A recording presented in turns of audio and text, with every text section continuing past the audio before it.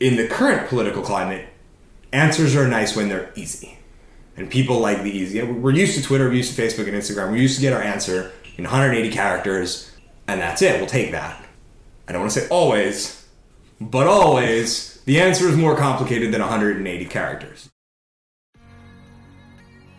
Hey everyone, welcome to another episode of Discover More, where we strive to accelerate the learning process together through intentional dialogues. My name is Benoit. And my name's Aiden. This podcast was built on the foundation of approachable guests, synthesized experiences, and relatable lessons that will help you grow throughout your journey. Thank you for tuning in this week. We hope you enjoy and continue to discover more.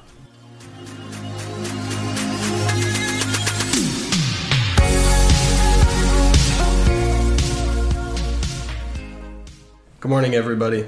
Welcome back to another episode of Discover More. This week, we have an old friend of mine named John Shahar. John, welcome to the show. Thank you for having me. I'm excited to be here. Could you give our listeners a quick introduction of who you are, what you're doing right now? Sure. I'm John Shahar. Aiden and I went to Penn State together, and now I'm at Temple Law. I'm in my third year. About to be done. I finish in May of 2021, and then I'll be a lawyer out in the world.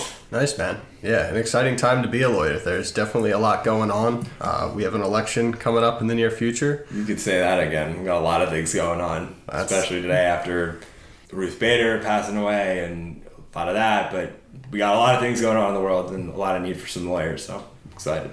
Definitely. And we're excited to get some of your lawyer expertise and thoughts, opinions in the later half of this episode. We would like to start off and just kind of figure out what brought you into law, what got you interested in politics, kind of your journey into this much needed profession. Yeah, absolutely. So interested in politics specifically, it's actually kind of a cute story. When I was 7, 2000 election, so George Bush, Al Gore, pretty hotly contested election. Probably September, I went to a rally with my grandfather, grandmother, mom, dad, holding signs and participating and whatnot. And it was a very exciting thing to see, a candidate coming out there and galvanizing people about, different ideas. And even just being a young person, I didn't really understand, necessarily what the ideas were or, what he stood for or why people were excited. But there was just something about the moment that felt important. And so I came into school and I shared with my second grade teacher that I went to this, rally and it was great and it was so cool. And she was like, you know what? You're going to be our weekly news correspondent. Like, you're going to come into class once a week and you're going to tell us, what's going on with the election.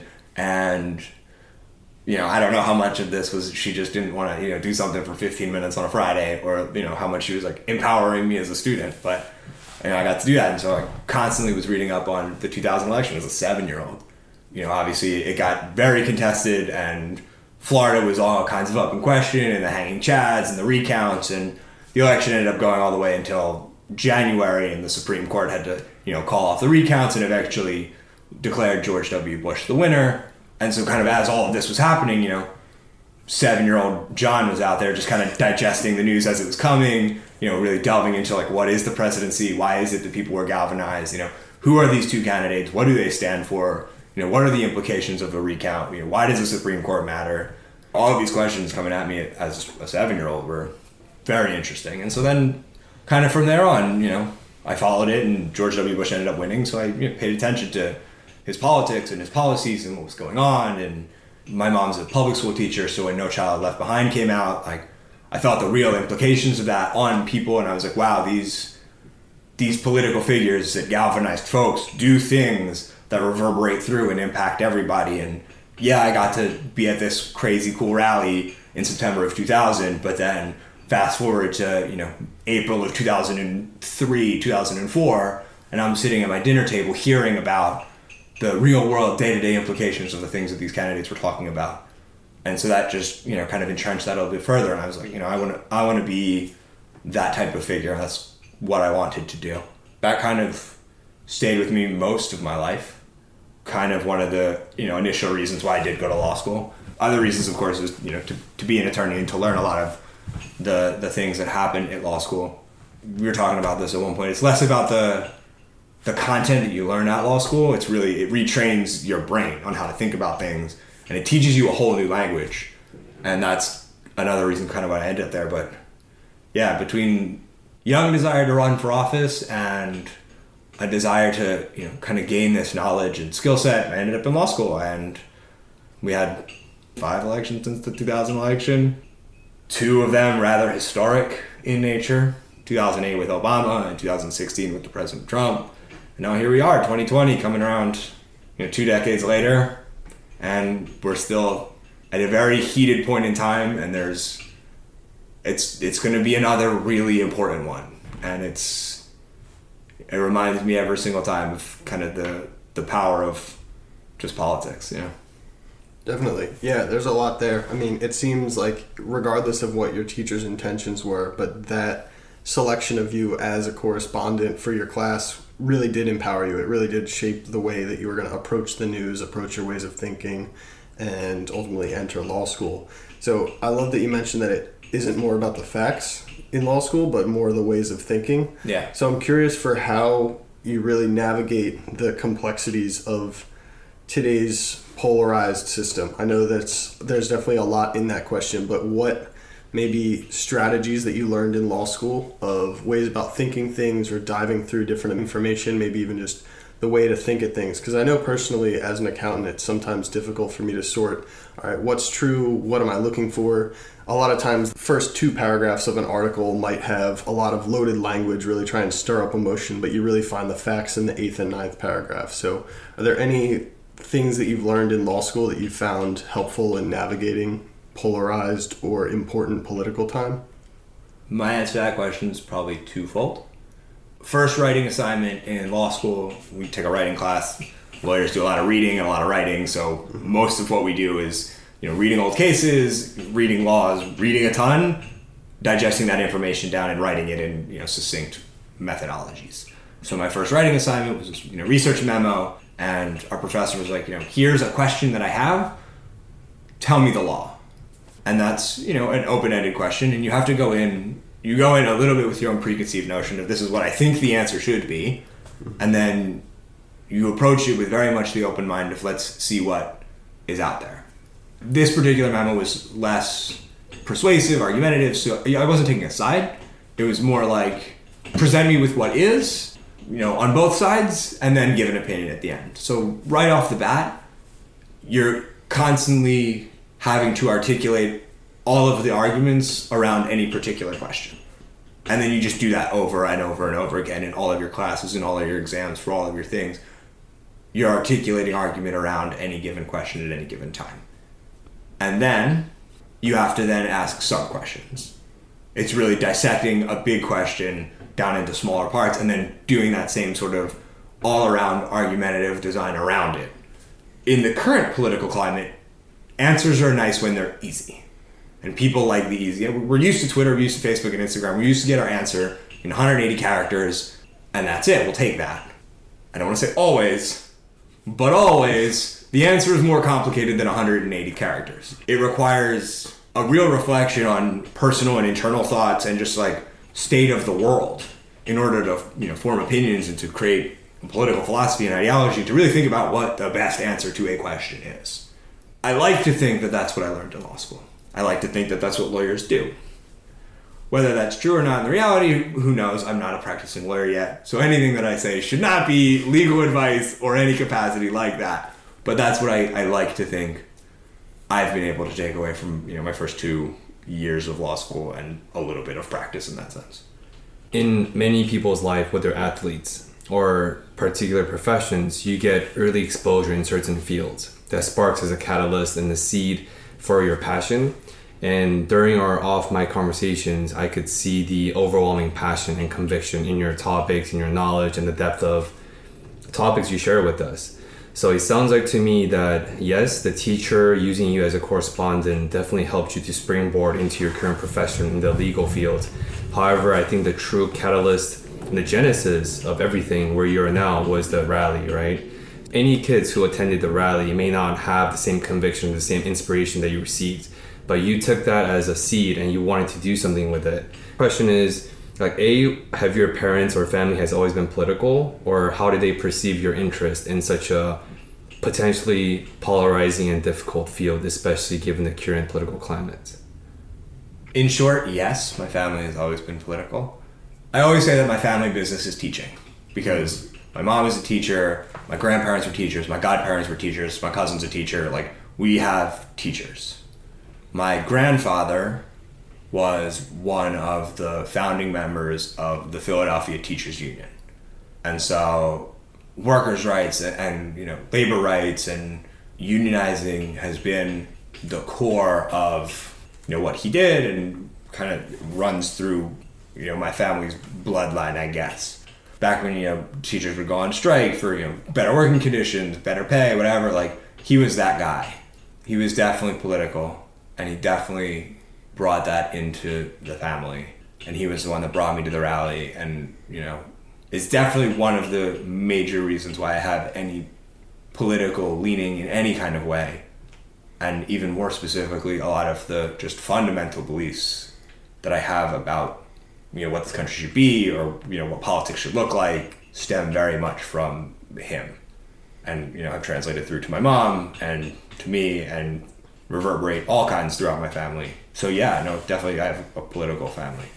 Almost expanding through politics, obviously politics is an important centerpiece, but what about ways of thinking? Because personally, there's a lot of teachers in my family as well, and I've almost noticed that having information presented in several different ways, but also what you alluded to as skills of law school, looking at the same information in several different ways and then under a further microscope. Do you think having so many teachers and interest in collective knowledge has helped you in your ways of thinking or embracing that law school approach? First and foremost, it instilled an incredible value of education and of acquiring and digesting and understanding the world that we live in. One of the things that I learned most from my teacher family is less about the acquiring of knowledge and the dealing with facts. My mom's a 6th grade social studies teacher, it's important, but I've taken 6th grade social studies a long time ago. I don't have to worry about that information. But it's more the empathetic use of knowledge and the access to knowledge, and a continued desire to gain more knowledge for yourself, but also to allow and provide for others to gain knowledge and power and education. Because I don't know, it's important. That's a tough question. Do you mean by that you said the empathetic use of knowledge, as in using your own skills and abilities to unpack complex subjects and deliver them in a more accessible and meaningful way? Yeah, and one that goes beyond just you and what you think. Like I said with this, memo, you start at a place of here's what I think the answer should be, and here's what I think the law should say. Now let me really delve in and see what it does say, and does it reflect my belief? And if it doesn't, why? And is it that maybe my belief needs to be challenged and directed in a certain kind of way, or I need to rethink something in a certain kind of way? Or perhaps the law doesn't reflect a current state of mind and a current belief system, and how much does my belief about what the law should say actually reverberate through people? And that's that bridge between the politics and the law, because as a functioning society, we need rules. And we need guardrails, and those are important because they should reflect what we as people believe is most important. Obviously, political systems we've designed over time to be able to implement those laws, and we've come up with democracy where everybody gets a vote, majority vote gets to decide, and then representative democracy, we decide the people who decide the laws. And so being able to look at something, say, here's what I believe it should be, here's what it says, and if there's a disconnect, why, and figure out why and what to do about it, that's an important piece. Investigating the bridge between where your current belief is and where society's, I guess, collective decision is. Yeah, and being able to to feel that I am the center of my own world, but I am not the center of the world. So maybe my belief is wrong. Maybe it's right. Maybe there's something I need to do, and I need to step into an activist kind of role to make a change or fix something. But also maybe I'm wrong. One thing I learned real well in law school is that I'm wrong often. Mm-hmm. But the important part of being wrong is to learn and to accept that I'm wrong sometimes and figure out why and how to be better from it. And I think the important thing to think about there is that right and wrong can be entirely different for people in different circumstances. Like, right could be one thing for someone living in a certain condition and a completely different story for someone else, which shines a light on the importance of dialogues like this, or from studying with law, of just seeing where other people are coming from, because often that's the most important thing, is just trying to see how your view could be changed through whatever methodology that might look like. Yeah, or whatever circumstance you're in. Because I came to a particular belief system about something because of a rally that I went to when I was 7, or an assignment a teacher gave me in 2nd grade, or a dinner table conversation that I had when I was 11. You didn't have those same experiences, therefore your belief structure is something different. So in our constitutional law class, right? Gay marriage. Big topic, huge thing, became federally legal in 2015. But it didn't happen overnight. Obergefell is the case where they legalized gay marriage, and they lit up the White House and the rainbows, great day for America. But that didn't happen overnight. Like, there was series of events and series of cases and people and lived experiences and shared experiences that happened over decades that had to make that happen. And like, just sitting in a classroom like that and like really taking in how slow and deliberate the law gets made. And like, we get here on purpose. It feels like an accident because, if you're looking at it from the lens of June of 2015, all of a sudden, here we are. But, a lot of different steps had to be taken along the way. And that, like, linear mindset of, what question comes next? What question comes after? What step comes next? Is the training that we're getting in this legal education where, even thinking in the business context, a client comes in and they say, I want to start a business. And you're like, okay, great. Like, I can file this form and you have a business on paper. But, like, my job as a lawyer isn't to get you a business on paper. My job is to, like, think out every step from here until you pass, or you want to sell your company, or, like, whatever, like, all the way out there is, and ask the questions in between. And, like, figure out how to make it deliberate and purpose and, like, have it. Same thing in politics. I don't know that we have a lot of that anymore, but it's the way it should be. You think, okay, we want to be at a specific place. Take any major issue that's on the table right now. Like, I don't know, Green New Deal. Global warming is a huge issue. Massive. We have to address it. Sure. Do we have to do it all right the fuck now? Maybe. That's up for debate. But, like, the questioning the steps and making the deliberate approach over time is, like, the thought process that I appreciate and like and value from my legal education. Definitely. Start steering the ship in a certain direction rather than doing something all at once. Yeah. People don't like crazy roller coaster rides. Makes them scared. That's actually a really good analogy. So to me, it sounds like you as a law student in this unique legal space, you did a lot of navigation between your personal currents and societal currents. And it is your job to apply the methodology that you picked up from the training to approach every matter, whatever way they may lean in towards, in a very constructive and deliberate manner. Yeah. So with that being said, I'll be interested to hear about your own definition of the designated role and the purpose of the lawyer as a vocation, and also what the people's interpretation is. I ask that because of your very prevalent influence from teachers' legacy family, right? Because when I view teachers, and I was a teacher myself in inner city school through Teach for America in Philadelphia, and as a teacher, your primary responsibilities, aside from job description, is to instill values and lessons and information into the next generation. But for lawyers, when I think about lawyers as a profession,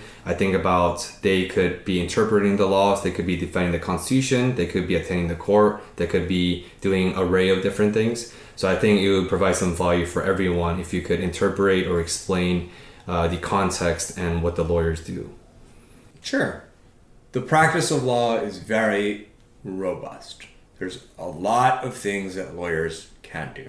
You mentioned defending the Constitution or going to court. Like, that's even just that is like fairly specific in terms of the practice of law. So, kind of in a broad sense, there's litigators, transactional attorneys.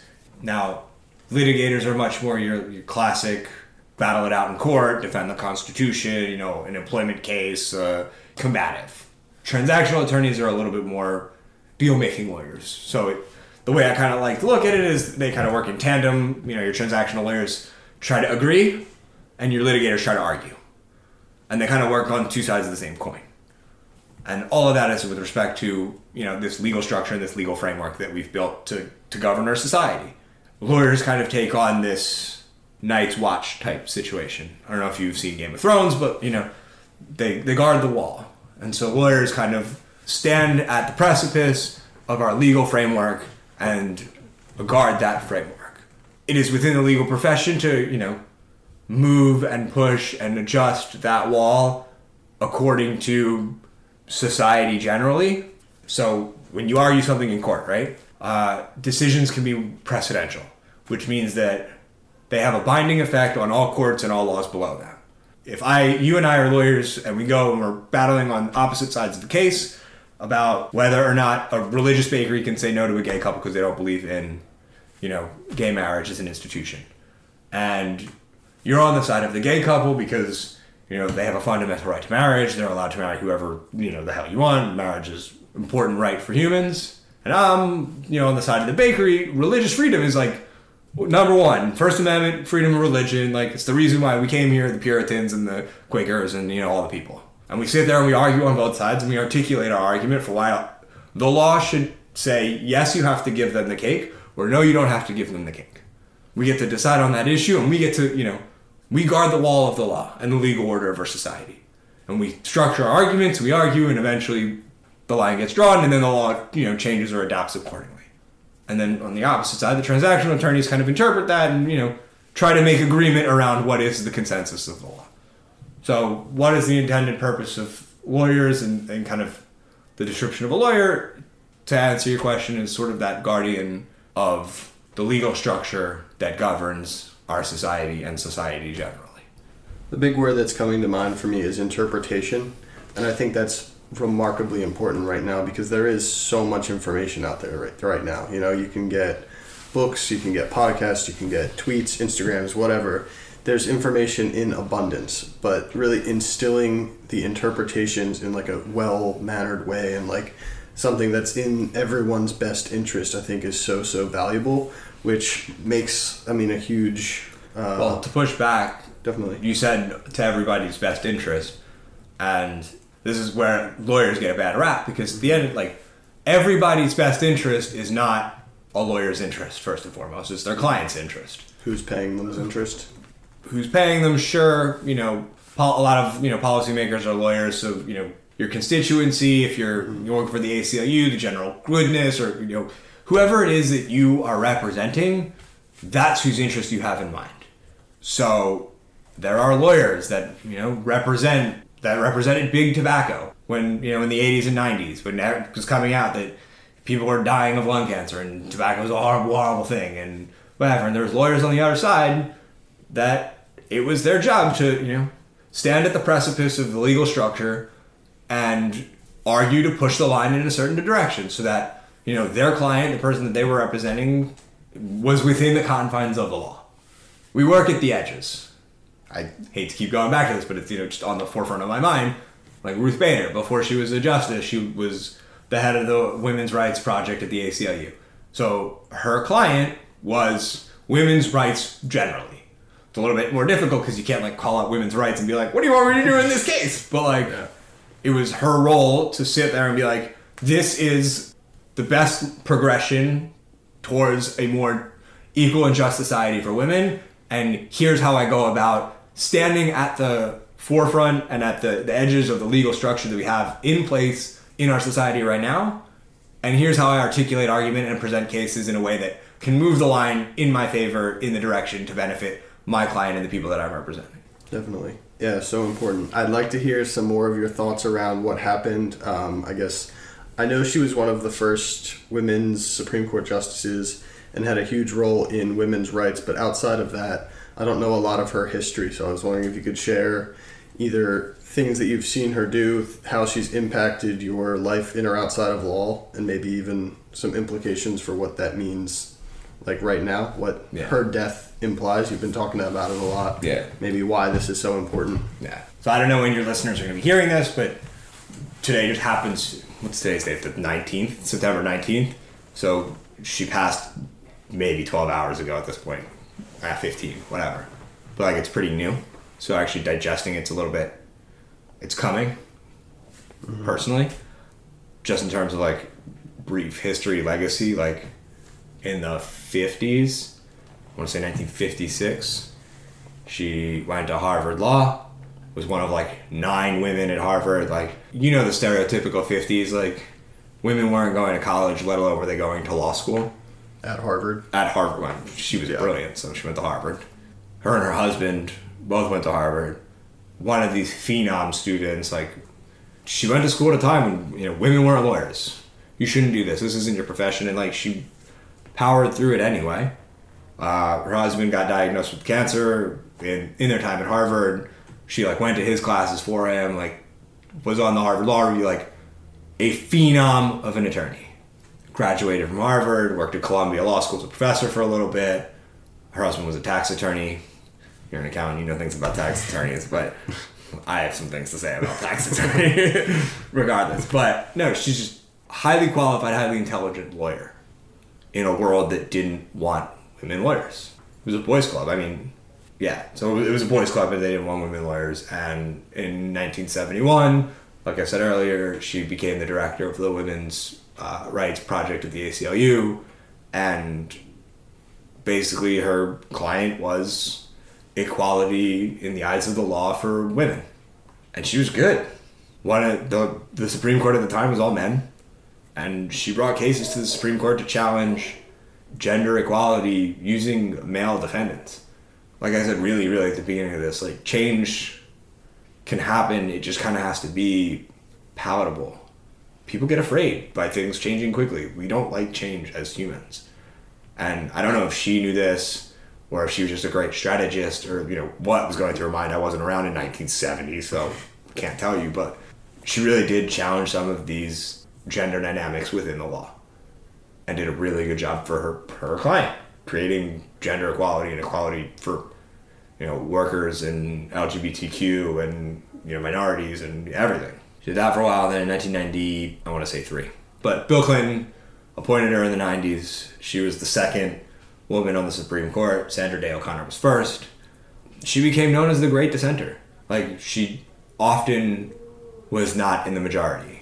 She held opinions that were pushing the bounds of the law and were progressive at their time. And she was cool with that. I mean, obviously, she probably wished that she could twist an arm and, you know, get another vote to get, you know, some laws changed. But, like, I read an article that, you know, one of the things that she would say was that she, you know, her dissents were not for right now. Maybe she wouldn't live to see it, but, like, they would frame the argument and create the structure for, you know, somebody else to pick up the mantle and to push the issue and to really fight for that equality for, you know, all people.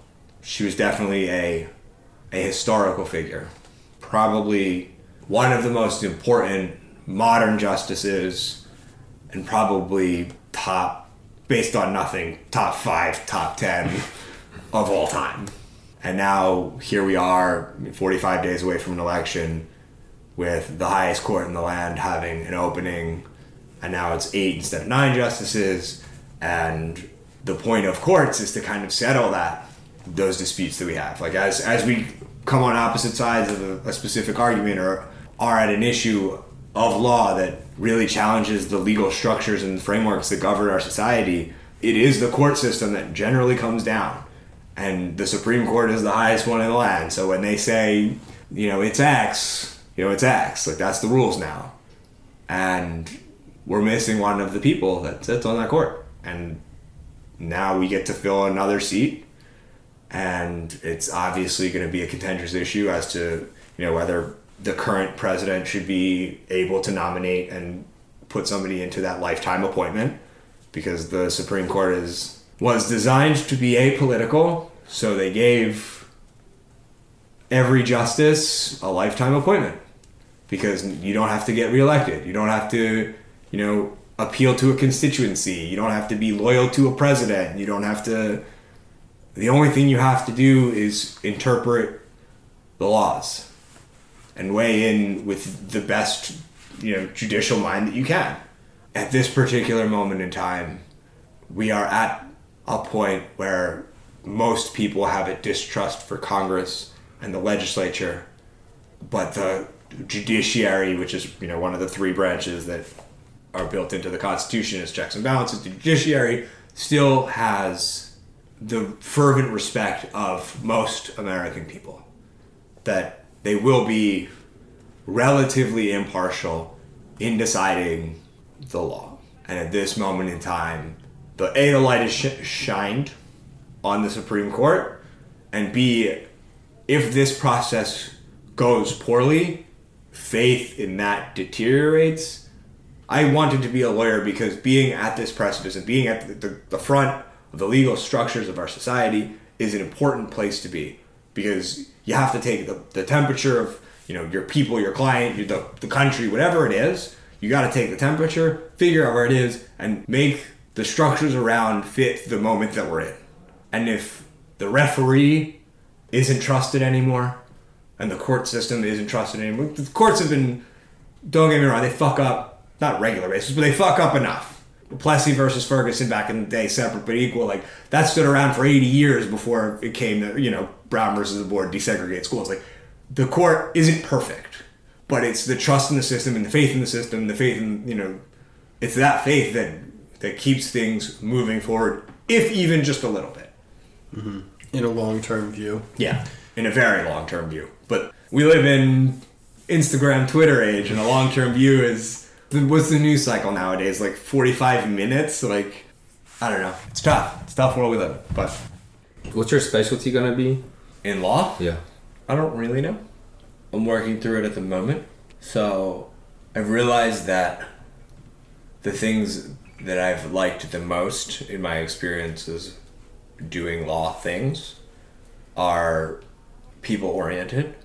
They involve problem solving and strategy. Like, I thought I wanted to be at a big law firm and like get this big fancy, corporate job. The reason why Bernie Sanders and AOC get such pushback are because of like the incredible effort and rah-rah that they put on a lot of these very legitimate and probably necessary policies. We live in one of the most conservative countries in the world. And progress happens slow and deliberately. People have to feel good about it. The feelings and the facts sentence, that is perfect. Because the feelings don't give a fuck about facts. People vote with their feelings. Mm-hmm. And that's why we're here, not because Republicans had better ideas. They just made people feel better. From my opinion, they had horrible ideas. Like, we are in an identity of a country that, like, I struggle to look at every morning.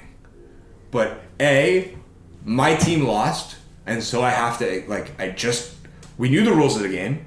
You had to get 270 electoral votes, and you knew that Pennsylvania, Wisconsin, and Michigan were going to be important, and you stopped funding them anyway, and you stopped campaigning there anyway. You didn't play the game to the rules. You played the game that you wanted to be, not the game that is. And that's, like, fine. Make the game one. You want to get rid of the Electoral College? I'm happy to have that conversation. Should, shouldn't, however, fine. Great intellectual debate that we can go through, and we can figure out the political strategy to make it happen. But right now, that doesn't fucking matter. Mm-hmm. Because the Electoral College is what you have. So when you're running for office, you run with the Electoral College. You need Pennsylvania. Like I told you guys earlier, Joe Biden wins Pennsylvania, 96% chance of winning. Trump wins Pennsylvania, 75%. That's it. One fucking state. You know you have to be here. Spend your fucking money here. Spend your time here. And do it for 4 years. Do it for 8 years. Do it for 20 years. Get to know these people. Get to know their story. Get to know what they want and what they need in politicians and people. And be that for them. Pennsylvania's been important forever. Forever, yeah. Granted, I was born in 1993. My first election that I remember is 2000. But 2000 to 2020, Pennsylvania Keystone State. Pennsylvania electoral swing state. Pennsylvania. Anybody who ever thinks ever that they want to be a Democratic candidate ever, or a Republican candidate for that matter, should come to Pennsylvania once a year, make a friend, go to a diner, meet a person, go out to Center fucking County, Mifflin County, Lankenau County, come out to Montgomery County, Bucks County, see the suburbs, go to Allegheny, come to Philadelphia, meet these people, know these people, because if you meet these people, know these people, you'll know what they want, you'll know the vote that they need, and you'll be able to articulate a conversation and speak to their experience. And listen, we're polarized as fuck. Hot take, probably Civil War era. Ruth Bader Ginsburg death, like, these 45 days have, like, the powder keg capability of being pre-Civil War. If Mitch McConnell and the president try to put somebody into that seat in 45 days and do it successfully, it's going to be a disaster. if they lose the election and try to do it in the lame duck period, it's going to be a disaster. And if they win, and they win the Senate, and they get that seat, there's a lot of potential for really horrible, horrible things to happen. So I'm not going to discount how polarized we actually are, but I only think that that's 20% of most people's political ideology and philosophy in their life. Because most people, we have the lowest voter turnout rate of any country in the world. Yeah. Sweden, Switzerland, Germany, 90%. Israel, 75%. UK, like, they're in these 75+% people are coming out to vote. In last 2016, hotly contested, 60%. You fucking kidding me? 2/3 of the country voted, 1/3 of them didn't. So we're living in a country that's supposed to be majority rules, where intellectual debate and, you know, you come up with policies and you meet the people and you vote. And that's not what we're in right now. We're in a place where 1/3 of the people vote on one side, 1/3 of the people vote on the other side, and 1/3 of them just can't really be bothered, because it doesn't matter what happens at the top to them, because what matters to them is that they can feed their family and that they can get their health care and that they can send their kids to school in hopes that their generation can make next generation better. And it's bleak and it's dark for them, but like, they have hope because they have to. People are hopeful creatures. We're crazy optimistic about shit we shouldn't be. It's the reason why we've made great big things, because like, I believe that I can make a tower that's 150 stories high, Empire State Building. Like, I believe that we can take down the largest empire that's been known in the last 1,000 years, American Revolution. Like, I believe in 10 years we can send a man to the moon. We can discuss whether or not that really happened, because conspiracy theories are fun, but like, people agree on 80% of shit. If you had asked me this question 8 years ago, I would have said that people agree on 90% of shit. I think we're probably a little more of that, so 80, but like, they just want to be comfortable and happy, and they want to know that life won't get worse, it will get slowly better, and that their kids will have it better off than they did. Period. The 20% of shit that we disagree with, we keep getting more disagreeable. How do we go about making sure that people are comfortable and that next generations is the topic of conversation? And, you know, prior to 2016, I would have been happy to have an intellectual debate with free market economists and, you know, conservative economists about how capitalism can be a successful economy, because lend credence to them. Like, it has been. Adam Smith came in the 1800s, and the United States has been a pretty capitalistic society ever since, and we are the best equipped. Out of poor people in America, it's tough, but like, they're not living on $2 a day. 1 billion people are in the rest of the world. Like, we live in one of the best societies that has ever been in humankind. It is far from perfect. And can it be perfect? Doubtful. But like, every single day should be a strive towards that, and that's what most people want most of the time. The problem is, what perfect looks like is a little bit different for everybody, and if you push a little too hard, people get uncomfortable, and when people get uncomfortable, they do rash things. Do you have an economics background? Economists like to think that everybody make rational choices, and they fucking don't. Feelings don't give a fuck about facts. If somebody feels scared, they're going to make an irrational decision. They're going to say, I'm worried about XYZ social issue, so I'm not going to vote for the most highly qualified human to ever run for president, so I'm going to vote for this guy because he shoots from the hip, he tells us it is, and I can get a beer with him, and he seems like, shake it up, let's see what's different. And like, here we are. Listen, I would not want to live on $1 a day. But like, people living on $1 a day find happiness in things. It's a human instinct to find happiness and to have hope for betterment. Like, it's just human instinct. Yeah. That is at the core of every person. They just want better. A little bit better. Yeah. I don't think that most people are out here thinking that they want to be the next billionaire. But the reason why we don't tax billionaires is because everybody has a little bit of hope in them that they could be the next billionaire. Like, they could have the idea. And so it's like, why take down this like aspirational thing that like I could aspire to? But that's only in America. In other places, it's, you know, I have my family, I'm happy. I don't need $1 billion, I have a family, I'm happy. The land, I'm happy. But like, I don't know. Everybody just wants to be a little bit better off than they were, want to be happy, and everybody has hope for it. That's the 80% we agree on. The 20 other percent just happens to be pretty volatile, especially now.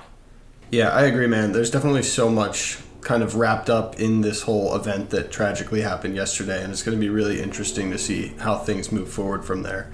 And one thing that I'd really like to explore with you on the notion that you did mention that there are a lot of problems right now, there are a lot of things going on, but to me, and I'm sure to a lot of us in the room, we obviously value education more than anything. You said both of your parents are teachers, likewise with mine. I know that education's a huge thing, so I'm really curious for your thoughts around the education system, whether you want to take it as potential problems, but more importantly, potential solutions that you see going forward. To take a step back, both of my parents aren't teachers. My dad's was in construction, now does property management and real estate. My mom was, and my grandparents and godparents. It's intergenerational teaching family. I hear you. So I think, like, part of kind of the conversation from before, like, there are myriad things going on in the world right now. And there are 1,000,007 ways to address and discuss any of those particular individual issues. To shy away from the fact that any single one of them requires a conversation, at least a little bit, about any other one is, like, hyper necessary. So, like, education system. We can have a conversation about, like, public school, private school, charter school. We can have a conversation about, busing and race relations. We can have a conversation about what we teach in school and the Pledge of Allegiance and prayer in school. Like, even just that question alone begs 1,000,007 other questions. Obviously, I come from a teaching family, so I place this high emphasis on, education as this portal to better future. Like I was saying earlier, like, everybody just wants to be a little bit better off and for their kids to be a little bit better off moving forward. And vehicle, in my mind, number one to do that is an education system that's robust, that teaches things from, civics and history to literature and math to financial literacy even. Like, I have a business degree from Penn State. Like, people should know how money works. You should know what taxes are when you graduate and how that works. Like, you should know what a mortgage is, but you should also understand that the way the government works and how your vote matters and what issues are out there. And there's a lot of things that we can be doing to really push our society forward through the vehicle of education. The problem is we're not. Like, we have different priorities, and, like, think about just where we spend our money speaks volumes about our values, right? Like, education, like, we spend 3 times as much on prisons as we do on schools. We just do. If I were to give you a receipt for my night out and it was $300 worth of Moet champagne and $100 worth of steak, you'd be like, this guy really likes champagne. You get the gist. Like, you could look at my receipt and be like, oh, this guy likes a particular thing more than another thing. And so it becomes a clear reflection of your values, that when you look at our receipt that comes every year from appropriations bills or whatever, and you're spending 3 times more on prisons, like, oh, these people, this society likes putting people in prison more than it likes educating people. Our defense bill is, 47% of our annual budget? Like, this country likes being in war more than it likes social services. And, like, fair, we can have the debate about whether or not we should have a robust military and whatnot, but to fail to realize that the debate about military spending or education spending or social services spending necessarily implicates any of those others, we need to do that. And, like, the whole problem is big and it's complex, and without the nuance of all those pieces, we're missing out on really the meat and potatoes of the conversation. And that's where we get into the whole polarized situation, because at the end of the day, nobody's talking about the meat and potatoes. We're talking about the Brussels sprouts that people particularly like or don't like. And, like, everybody wants meat and potatoes, but let's argue about Brussels sprouts. It's a fucking waste of time. So true. What do you consider the meat and potatoes right now? I'm biased, so I'm going to think that education is for first and foremost. And I think that, again, because I'm biased, I think that small business development and access to business acumen is first and foremost, because people want to work and they want a job, and people want their kids to learn and be better off than they were. Those are the 2 things that I think that everybody wants. I don't think that we need 17 new F-45 fighter jets every single year regardless.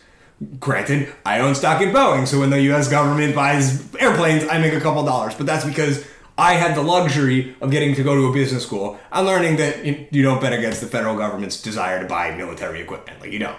Hundreds of millions of people don't know that. They should know that. That's just, like, information that should be available to people. So, like, right now I'm working at this small business clinic, right?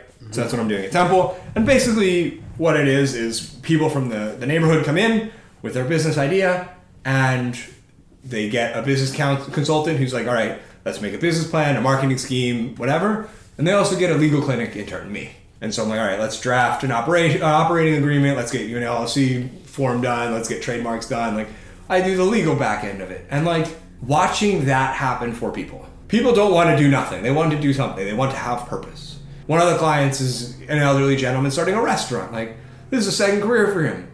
But he wants to like build something, have a purpose, and have something to pass down to his kids. That's what everybody wants, like across the board. We need to be spending money to give that to people. Philadelphia this year had a problem with asbestos in its schools. Asbestos has been a problem since the 70s. What, we're just like dragging our feet? We care about our students and our teachers and okay, how about we pay them? How about we make sure that their schools don't give them cancer? Like, pretty easy. Same coronavirus. Like, our public health system's flocked. Coronavirus, massive virus, affects, 6.5 million people now, 200,000 dead. Nurses, frontline workers, we love you so much, yet nurses are working fucking 12-hour shifts all night for trash bags of PPE. Like, no. Money shows value in this country. Because of the capitalist system that we pick, money shows value, and that's fine. We can argue about the politics of that, but like, I'm of the mind that if you don't properly allocate to reflect your values, you're fucking up. All of what you're saying really reminds me of what Ben has alluded to in previous episodes, of that everyone's identity is kind of the piece of a pie, and politics are basically a pie. I think it feels like right now people are looking like at a specific slice of said pies. So like in terms of identity, every experience, every perspective like kind of shapes that ultimate pie, right? And there's so many different parts, all that are connected, all that matter.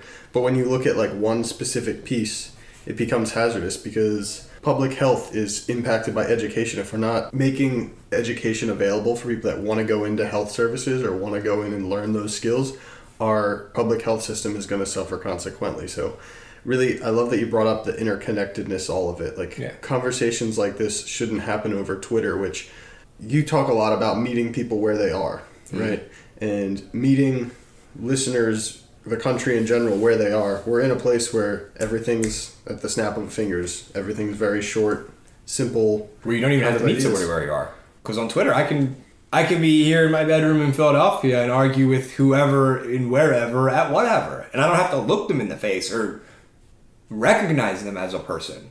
It's it's that recognition of humanity that breaks down the divisiveness of it all. When you look at another person in the eyes, it becomes very apparent very quickly that you are both human and that you both have skin and blood and emotions and an experience. You realize that meat and potatoes, that like human existence that exists mutually between the two of you is there.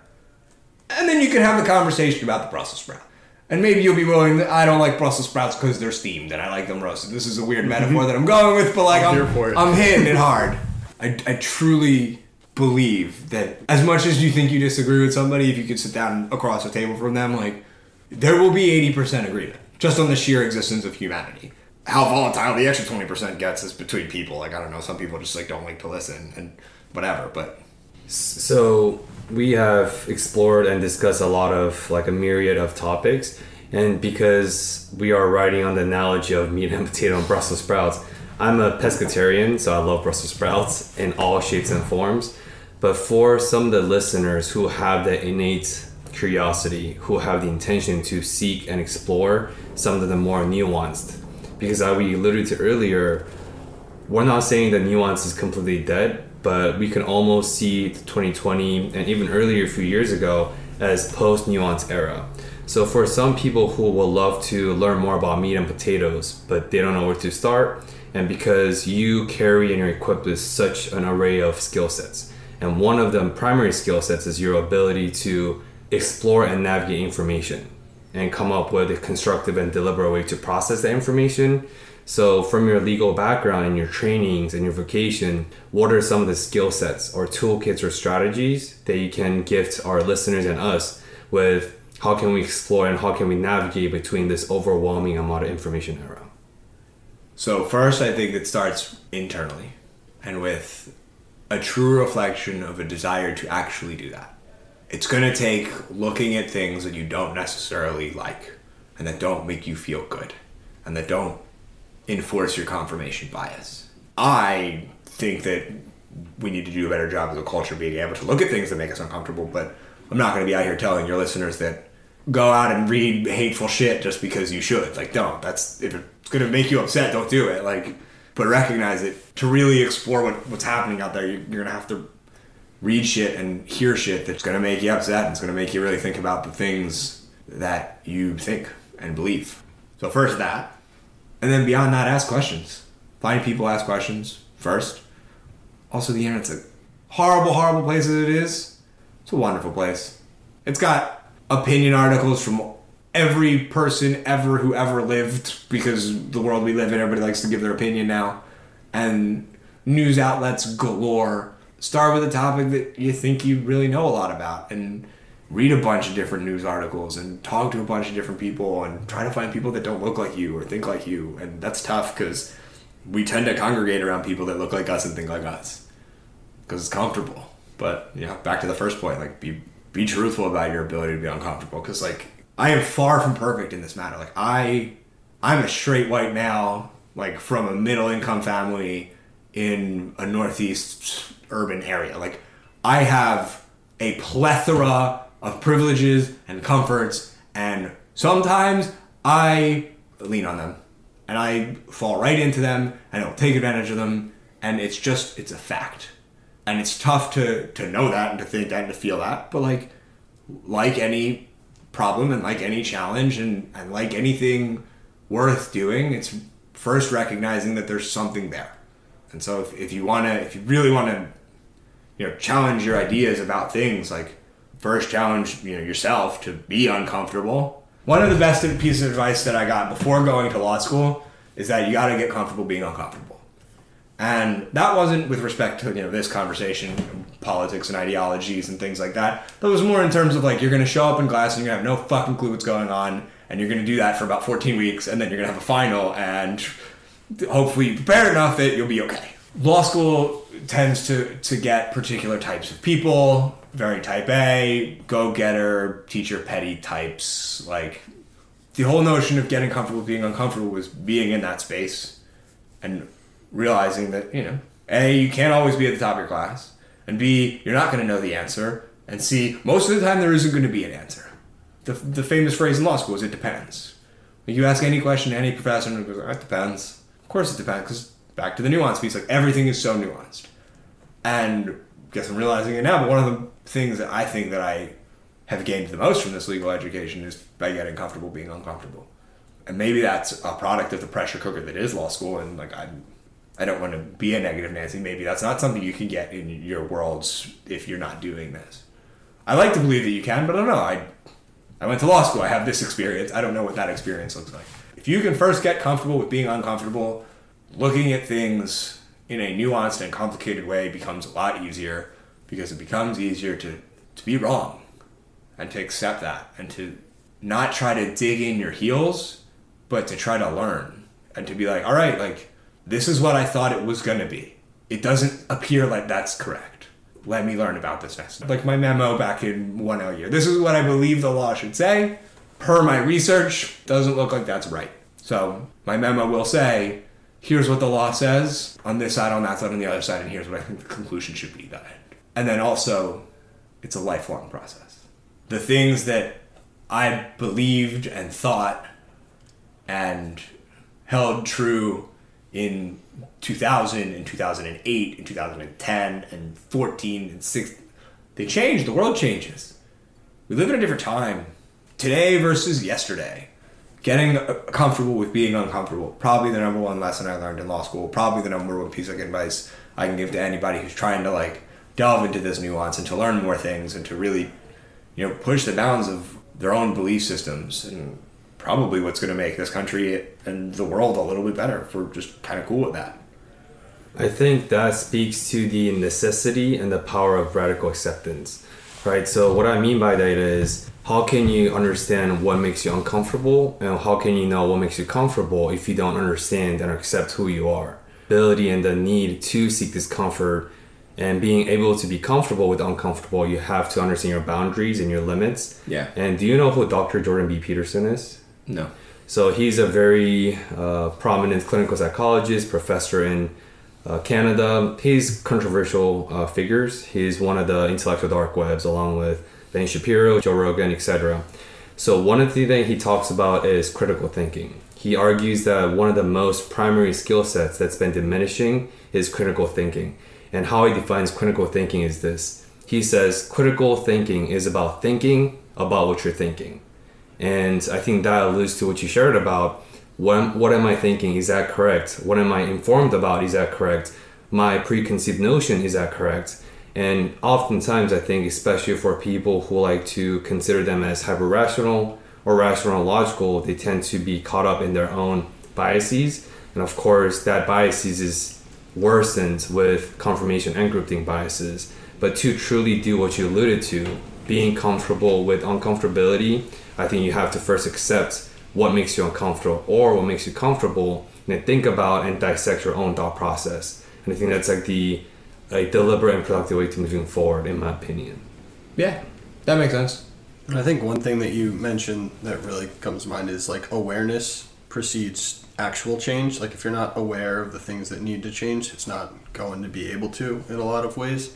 And you kind of gloss through it, but actually speaking to people, I think, is a massive thing, because you could read textbook after textbook, news article after news article, and it's just all your own thoughts or your own echo chamber in a lot of ways. But to what you alluded to, looking at someone else in the eye and like finding that common humanity is really like, let's go with the Brussels sprouts analogy, the meat and potatoes of it all. We're all people, we're all like team human at the end of the day, right? Everyone wants to feel purpose, feel loved, have friendships. Like most of the drivers are at least relatively the same on that baseline. Sure, the sides of the meal are going to be different based on like other values, but that common humanity, I think, really brings everything together. That would help as a way of looking through this through a different lens. I mean, also, like, in a cynical sense of it all, that the humanity within us has a quest towards like self-satisfaction and selfishness and self-promotion. Like, we used to be very small tribal humans not very long ago, and evolutionary speaking, it kind of dictated one being superior or better to another. And so like it's fighting even just like the common humanity. It's like we have to fight those same common human instincts within each other. I think another place where tensions arise is where some people are willing to kind of combat their own ids. Freud, I guess, right? Mm-hmm. Id, ego, superego. Everybody's got an id. And if you're willing to kind of combat that id to like be this higher human, higher in like a metaphysical sense and not like a hierarchical sense, it's hard. Comfortable being uncomfortable. It's uncomfortable to fight off the like sometimes natural urges to do things that satisfy yourself at potential cost of another person. And it's a lifelong journey. Every single day. Every single day. It's fucking wild that you have to like wake up and be a person every single day of your whole life. But that's part of it, is like the choice of, I guess, being human or being conscious in the way that you're showing up to things. Because there's such a tendency to go into autopilot or just like go through the motions. It's to what both of you said, Ben, critical thinking, right? Thinking about what you're thinking every day, how you're going to show up and be that evolved human, how you're going to question your own ego daily, is all like part of that process. It doesn't stop at any point. There's no like finish line by any means. But that's like the beautiful thing about it, always like more to continue moving towards. Thank you for listening to another episode of Discover More. We release a new episode every Monday on Spotify and Apple Podcasts, and would really appreciate if you have subscribed and shared this with your friends. We hope you enjoyed this episode and join us next week in the journey of discovering more through intentional dialogues.